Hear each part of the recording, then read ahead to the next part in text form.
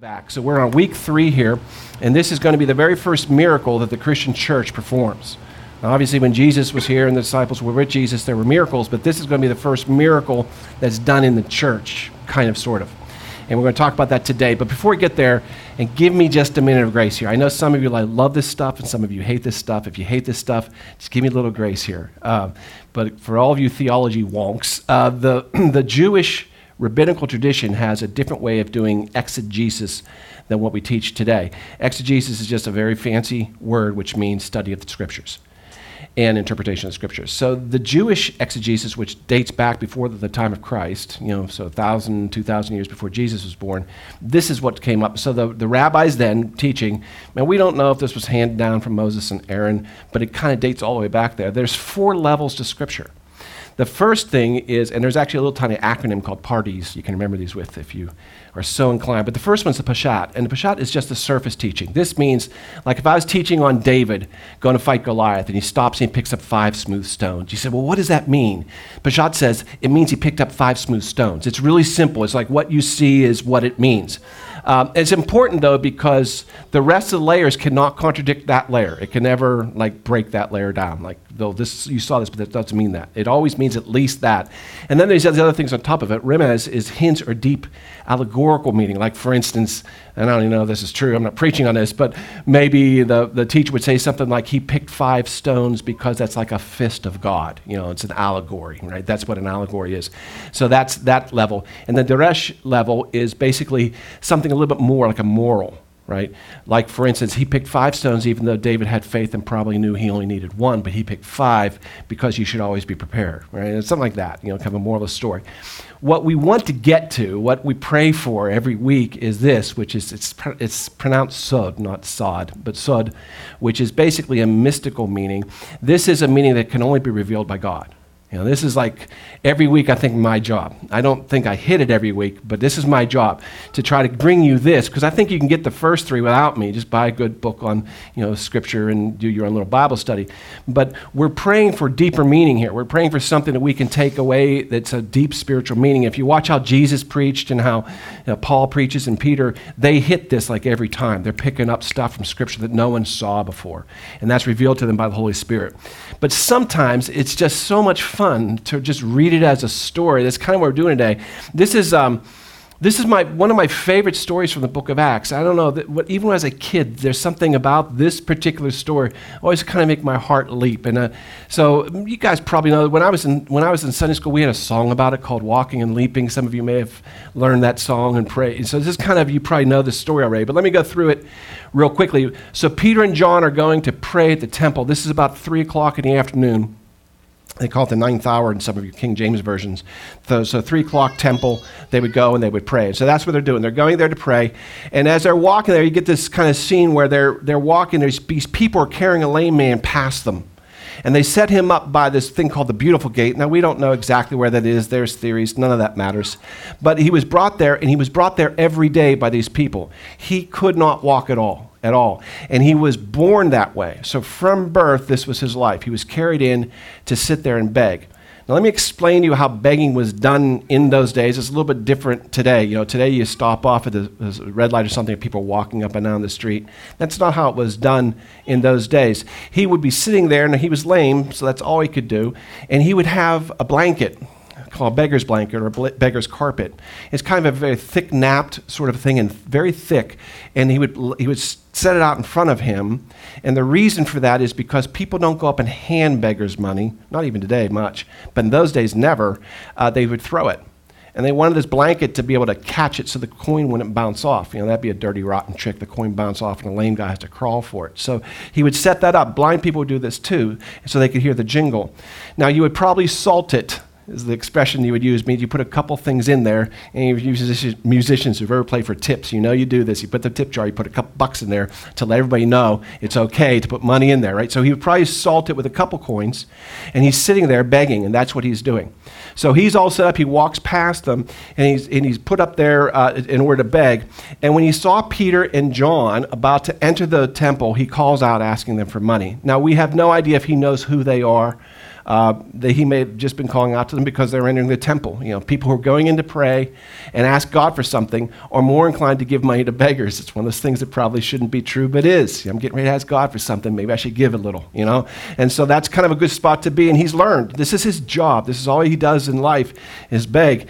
And so Peter looks right at him. Now, the scriptures, like the scriptures used here this is the New International Reader's Version I'm showing, but he looks right at him, directly at him. And as soon as he does it, John does too. They both stare at him. This is unusual. People don't usually look right at people who are begging, do we? I mean, come on, let's be honest. We see beggars, we don't look right at them. We kind of look past them. And we even know they're there. Even if we're going to give them money, we don't look right at them. We don't make eye contact, right? We just kind of come up and put it in there. And he's not making eye contact either. He's calling out to them. He's not looking at them because he knows it makes people uncomfortable. But Peter and John suddenly pivot and look right at him. And I believe there's a reason for that. We'll talk in a minute. And then Peter the guy's looking down at the ground. He says, look at us. He's like, pulls his attention. This is like never done. They're going to deliberately make eye contact. I believe that Peter had a flashback to something that happened earlier with Jesus Christ. And we'll show you that scripture in a minute. And I think there was just something about him. He started thinking, wait a minute, this is an awful lot like that time with Jesus. And he gets excited. You can almost feel it in Peter now. He just kind of starts getting a little bit excited because he knows that the power of Spirit is present to heal. And so he kind of starts going right to him. And I love this because it means that he's so open to the Spirit that when he sees anything, he starts moving towards it, because that's how we should be. It should be our instinct to move forward. It should be the Holy Spirit's job to check us. It's like, I just want to do something, Lord, even if it's wrong. I want to do something. I always want to be in motion for you, Lord. I always want to do something. It should not be the Spirit's job to get us off our butts and get us moving. We should be, the Spirit should go, no, wait, hold up. The Spirit should be holding us back, not pushing us forward. It should be saying, no, wait, not there, because the Spirit does check them later. But here the Spirit lets him go because it's the Spirit's will for him to do this. So the man gives them their attention, and watch this, the Bible's clear, expecting them to give him money. So, of course, this guy's calling for me. What does he expect? He expects money. So he looks up expectantly. These people actually are calling him out. This is probably going to be a pretty good coin dropped on his blanket right now. And so Peter then says this, silver and gold I don't have. Isn't that what we always say when someone's begging for money, though? I don't have anything. I don't have anything. You don't even look in your wallet. I don't have anything. And you walk by. So it almost starts out like that, right? But Peter's looking down at his blanket, and this is interesting. He says, you know what? You got more gold here than I do, because I don't have any. I have nothing. I have no silver. I have no gold. As far as the world is concerned, I am poor. More poor in terms of money than you are. But he says, what I do have, I'll give you. I have something precious that no one can buy, and I'll give you that. Right? So I don't know what the guy is thinking at this point is happening. What's coming next? What do you have that it's better than silver and gold? And then Peter looks at him and says, in the name of Jesus Christ of Nazareth, walk. The song says, rise up and walk. It's better. The song, rise up, I like that. Rise up and walk. But nothing happens. He tells him, in the name of Jesus Christ of Nazareth, walk. And he still sits there. Why wouldn't he? He has no idea what just happened. Peter's like, no, you've been healed. And since he doesn't believe him, Peter grabs him by the right hand and pulls him up. Now, this guy has shriveled ankles and feet. We're going to see that in a second. He can't support his weight. But Peter knows that he was healed. So he grabs him by the hand, he pulls him up. And as he does, the man's feet and ankles became strong. This is Luke writing. He's a doctor. He had to put that detail in for us because this is doctors, right? By the way, his ankles got healed right there. And then he jumped to his feet. He began to walk, and he went into the temple courts walking and jumping. Because isn't that what you would do? If you were lame your whole life and you thought you would be lame your whole life, and all of a sudden, you start walking and then you start running a little bit and then you start jumping up and down. It's like, well, I can't believe this. He's leaping, he's jumping. He's like, wow, this is great. And he's praising the Lord. He's going in the temple. I want to point out something to you, and that is this man had never been inside the temple like that before. All the people who saw him walking and praising God, they recognized him as a man who used to sit begging at the temple gate called Beautiful, and they were filled with wonder and amazement at what had happened to him. I'm going to get back to that, but he'd never been inside the temple before. He couldn't have been, because he would have been seen as unclean when he was lame. That was the teaching of the day. He was unclean, and the fact he was lame was evidence of his sin. He wasn't allowed in the temple. But now he's praising the Lord. He's jumping, he's praising the Lord and everything. And then I love what Acts 11 says. The man held on to Peter and John. He's like grabbing onto their cloaks. He won't let them go. Why? That's a little odd, but no, it really isn't. Because Peter and John had just showed him a truth about the world that he never knew before. See, he thought that his entire world was focused on his corner. Right? He had his little spot by Gate Beautiful. They probably would have fought for that. That's a pretty prime spot. So he must have had some good friends to get him that spot. So he had his begging spot. And you know that even to this day. You'll see certain beggars always in the same spot, right? They kind of come to this is my spot. So he had his little corner there by the Gate Beautiful, which is a good spot because people look at the gate. They might notice you. He had his blanket. He probably had a pillow to sit on, like some kind of cushion. And his whole world was right here. That was it. And what Peter did with one word, rise up and walk, in the name of Jesus Christ, he picked up that man and pulled him out of that small little tiny world, and he gave him a view of a world that he had never known existed before. And this is something that he just couldn't quite wrap his mind out of. It was like that scene, from the movie. What you can't explain, but you feel it. You felt it your entire life, that there's something wrong with the world. You don't know what it is, but it's there. Like a splinter in your mind. This is what it was, right? That beggar was sitting there thinking something's wrong, but he couldn't put his finger on it. And all of a sudden, Peter showed him there's a world beyond what you know. There's a world that goes beyond your little blanket and your little corner. And what you're wanting from me was money, but that's not even your problem. Because you can only look at your little world. In your little world, you're a lame beggar, and that's all you're ever going to be. And so you want money because that's what lame beggars get. But God exists outside your world, and he has a vision beyond what you have. We get caught up in our own little corners of the world, folks. We have our little things that we're used to, and this is our world, and this is all there is. And we can't see anything beyond it because we're not looking for God to come and tell us, no, that's not your world at all. Because your world includes the spiritual world. When my son died for you and his blood covers you, and there are angels, and there is me, and there's a spiritual battle going on for you. There's a world beyond what you see in your little corner, in your gate, in your rug. And yet sometimes it's like we go to God and we ask him for things in our little world. Could you fix my little world? Can you throw some gold in my little world? Because I don't want you in your little world. I want to show you my world. So this man had problems. He had 3 problems. He had huge problems. One is he was lame from birth. That's a tough row to hoe. He also had no job. Now, it wasn't like there was no Jerusalem Disabilities Act that protected him and allowed him to have jobs, counting money or something for the tax collectors and getting made. No, if you don't walk, you don't work, you don't work, you don't eat. He has one thing to do, and that's to be a beggar. This is a very bad time to be a beggar in Jerusalem because they have been conquered by Rome. When Rome conquered a country, they let you stay a country. That was big of them. They let you join the Roman Empire. That was big of them. But you paid tribute to the Roman Empire, which is a fancy word for taxes. Oh, and by the way, your king doesn't stop asking for his taxes. So your tax load doubles. It's a really bad time to be a beggar. People don't have a lot of money right now. It's a very, very tough time for a beggar. So that's hard. But the worst part, which he doesn't even consider, is the fact he wasn't allowed in the temple. He was completely cut off from hearing about God. Not that he would have heard about the right God anyway, until Peter and John walked up.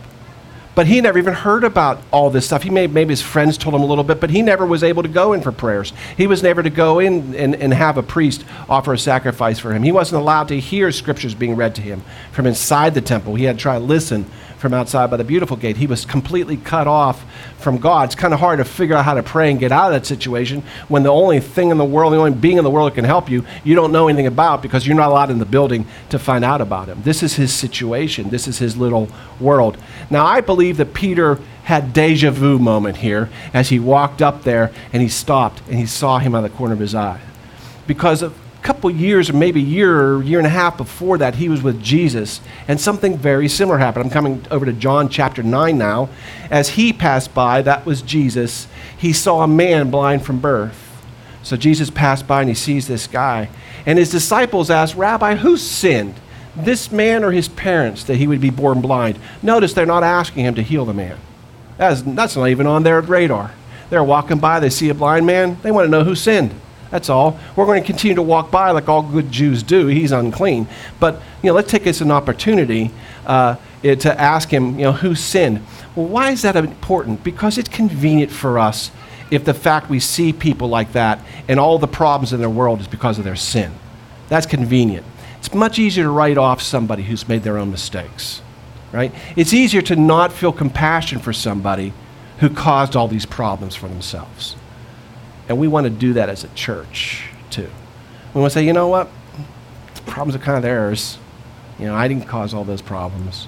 They don't need my compassion. They don't need God's mercy. Let them confess their sins first, and then we'll get to that. It'd be really, really nice if we could say all the things that bad that happen to those people in their lives are because of their sins. That'd be great. But it's not accurate because the Bible tells us it's not true. The Bible tells us that is not the case. In fact, Jesus tells that to his disciples. They said, who sinned here, Lord? Was it his parents or was it him? Somebody sinned. The man was born blind. And they were taught in that day that meant there was sin. So somebody sinned here. And Jesus says it was neither this man nor his parents. He was born blind so I could show you something really great and show you God's power in his life. And he says, I have to keep doing these kind of things while I'm here, and because I'm the light of the world. And when he said this, he spits on the ground. This must have been weird for the blind man. Jesus walks up. He's waiting to hear the clink of coins. It says he hears Jesus spitting. And he spits on the ground, and he makes clay of the spittle. He applies the clay to his eyes and said to him, go wash at a pool of Siloam. And so he went away and washed, and he came back seeing. Now this is really cool in a way because the last time we saw the Creator's hands touch clay is when he made Adam in the Bible. Now maybe Jesus touched clay before that, but the last time we saw the Bible talk about the Creator's hands touching clay, he was making man to begin with. I think he manufactured an eyeball for the guy. I know how to make this. I've done this before. Sticks it in there. Go wash it off. Get the clay off. There'll be an eyeball there now. Right? It's because Jesus knows how to work with clay. He knows how to do that. But he comes back seeing. And the same thing happens with him. It's going to happen with Peter's guy. All his neighbors go, wait a minute, is this the one who used to just sit there and beg? Yeah. Now, we talked last week about the great divide in the church between the two people's views, the two organizational views on the Holy Spirit. And we don't take either side. I believe they're both faulty. One is that the Holy Spirit's miraculous powers I'm talking about were given to them for a purpose and for a time, and it's now ceased to be on the planet Earth. The Holy Spirit's still here, but doesn't do miracles anymore. That's one side. And the other side is on a completely opposite scale. They said, no, we just need more faith, and we'll see all these miracles again. So both of those things. So what the first group of people called secessionists would say is this proves our point, because Jesus even said that I'm doing this miracle to show you the power of God. And so the miracles were signs and wonders to authenticate Jesus as a messenger from God.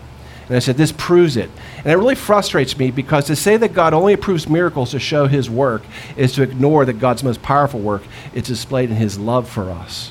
First and foremost, Jesus healed that man because he had compassion for the man. In the same way that when Peter goes up to the man who's lame to heal him, he's doing it because he has compassion for that man. That's first and foremost. God can use that to show you his power and his works, but he's doing it out of love for the people who need the help. And it's clear throughout the scripture. But I want to rewind back to the very first verse for a second, because I never noticed this, I don't know why, until this week when I was prepping for the sermon. As he passed by, he saw a man blind from birth. And his disciples say, Rabbi, was it this man's sins or his parents? How can a man be sinful before he's born? Now, what a bizarre question that is. Is it his sin or was it his parents' sin? Well, he was born blind. What did he do? How can he sin in the womb? What sin did he have in there? Right? I just never really noticed it, but this was a teaching of the day. There's nothing, by the way, in scriptures about this. You won't find this in the book of Leviticus. But this was a teaching of the day, that the babies born blind sinned before they're born, and that's why they're struck blind. What a strange way of looking at it. We want so far to distance ourselves from these people, we're making stuff up now. That's the strangest, most bizarre thing I can think of. Some baby in a womb sinned, and so God struck him blind. That's bizarre, but this is how it happens, right? Where people are trying to come up with a reason for the bad things. in others' lives. Now, we oftentimes do that so we don't have to get involved in their lives. They have reasons for everything to happen to them. I'm staying out of it. But we also do this for ourselves. When something bad happens to you, don't you ask why? Isn't that the first thing you ask? Why? Isn't it funny and peculiar, though, that we never ask why when something good happens to us? Like, we expect that. But, oh boy, something bad happened. God, what's going on? You sleep at the wheel up there? What's happening in my life? I don't know what's happening, right? And so we're always looking for a reason. In our lives or somebody else's lives, something bad's going on there. Why? Must be something bad. And we're always looking for a reason, but sometimes instead of looking for the reason, we should look for a purpose. Because sometimes the reason we're trying to look for isn't there. It's not like what we think it is. It's not as easy to figure out as that. Jesus says he wasn't born blind for a reason. He was born blind for a purpose, and that purpose is I'm going to show you my power in him right now. I'm going to show you what I can do right now. This man is born lame, same situation. That's why I think Peter had this deja vu moment. Like, wait a minute, Jesus healed someone like that. He may have been in the same spot for all I know. And Peter goes over there. He's excited, you know. I'm gonna do this too, right? It's Holy Spirit, and the Holy Spirit says yes, because we're going to show God's power inside of there. And so that's really, really exciting. But we have to understand, as we start reading into more truth in the Scripture, that sometimes things happen to you not for a reason, but for a purpose, that God has a purpose for it, that he's going to use in your life. Sometimes that purpose isn't what you want. Sometimes that purpose isn't you're going to see healing that you're praying for, or that the relationship's going to be restored, or this person stops bothering you, right? Sometimes that's not the purpose. Sometimes the purpose is harder to understand than that, and we're going to ask God to explain it to us. This happened to Paul. He says, God has shown me amazing and wonderful things. And it's true. I mean, Paul came up with ideas and prophecies, and he went, he actually experienced heaven while on earth once, kind of like the Mount Transfiguration he talks about. So he had these amazing things that happened in his relationship with God. He says, he's shown me amazing things, but you should not think more of me because of it. And so I wouldn't become proud myself. I was given a thorn in my flesh that caused considerable pain. Now, theologians have debated what this thorn in the flesh is, and they still don't know. And I think that's deliberate. I think Paul deliberately did not tell us what it is, because we have a tendency to categorize and forget things. Like, some people believe it's astigmatism, so he couldn't see very well. Some people believe it actually was something that made it difficult for him to walk. Some people believe it was a stutter. There's different reasons for all these things that people believe that from other things Paul says. I believe he doesn't tell us what it was because he doesn't want us writing it off to that. In other words, a thorn in the flesh is always a stigmatism. So if you don't have that, then this doesn't apply.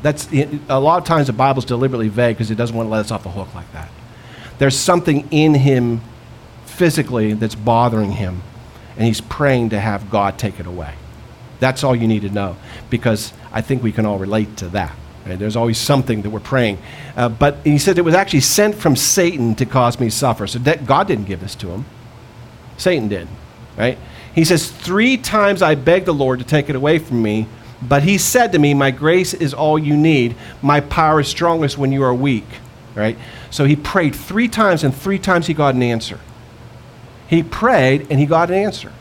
And the answer 3 times was no. I'm not going to do it. I'm not going to take this away. I didn't give it to you, but I'm not going to take it away, whatever this is, because I want to teach you that my grace is powerful enough to overcome that with you. Because if I can do that, you'll become stronger. If you'll learn that you don't need to be all that physically in order for me to use you, I'll be able to use you more. This kind of makes sense for someone who will become the greatest missionary in the world. Because there are going to be times he doesn't feel good.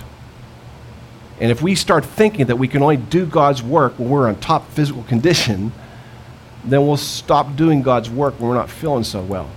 And boy, does that give Satan ample opportunity to take us out of the game. Every little nagging injury, we sit ourselves on the bench. So guys, I'm going to teach you that you don't need to be top physical form for me to use you, whatever this was.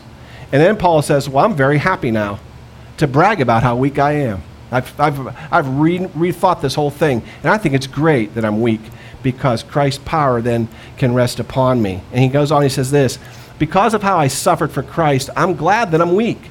I'm glad in hard times. I'm glad when people say mean things about me. I'm glad when things are difficult. I'm glad when people make me suffer, because when I am weak, then I am strong. I'm glad for all these things. I don't see many Christians circling this one in their Bible and claiming that as a promise for our lives. Give it to me, Lord. I want all these things.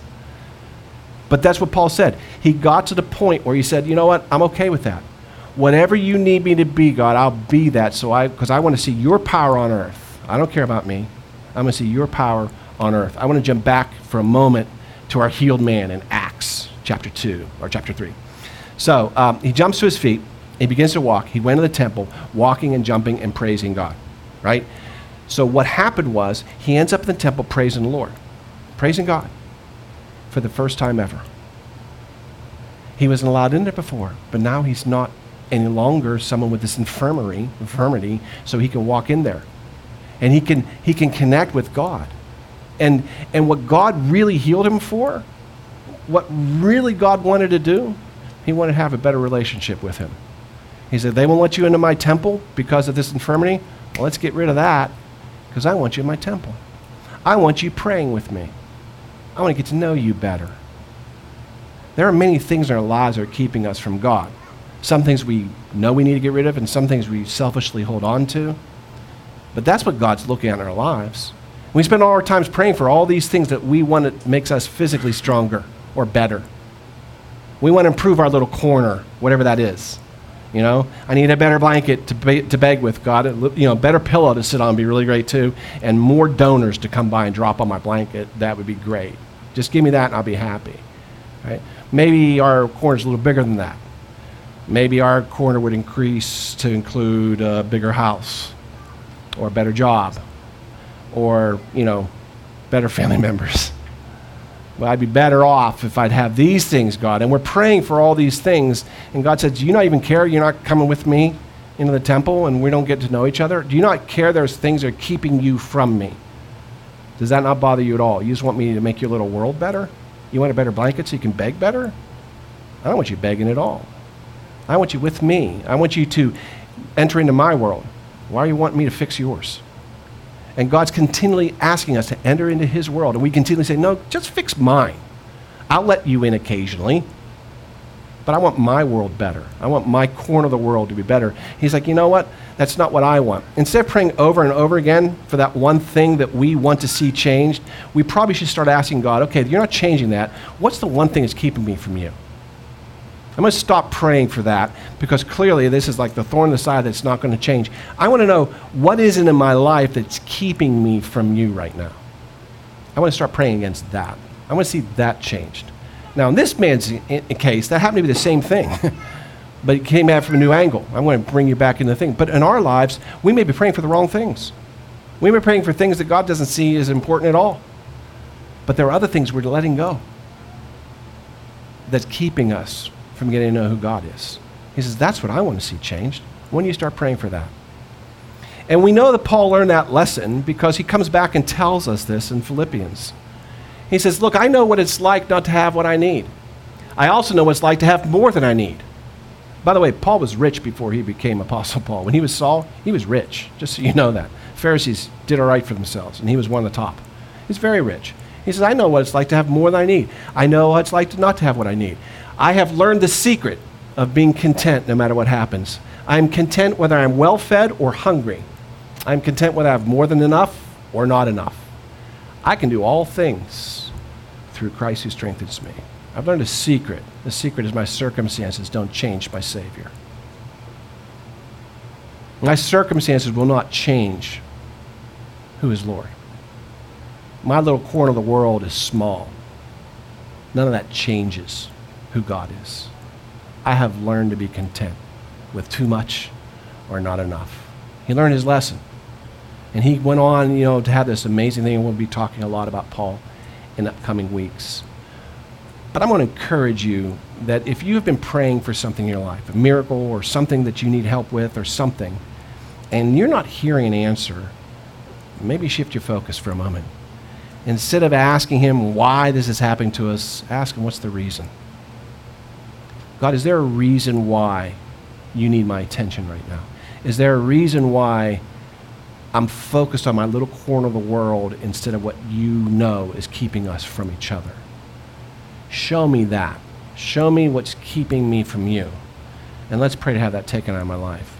Because at the end of the day, it's all about the relationship with the Lord. We could pull it into his world. Our world will no longer matter. Would you all please pray with me?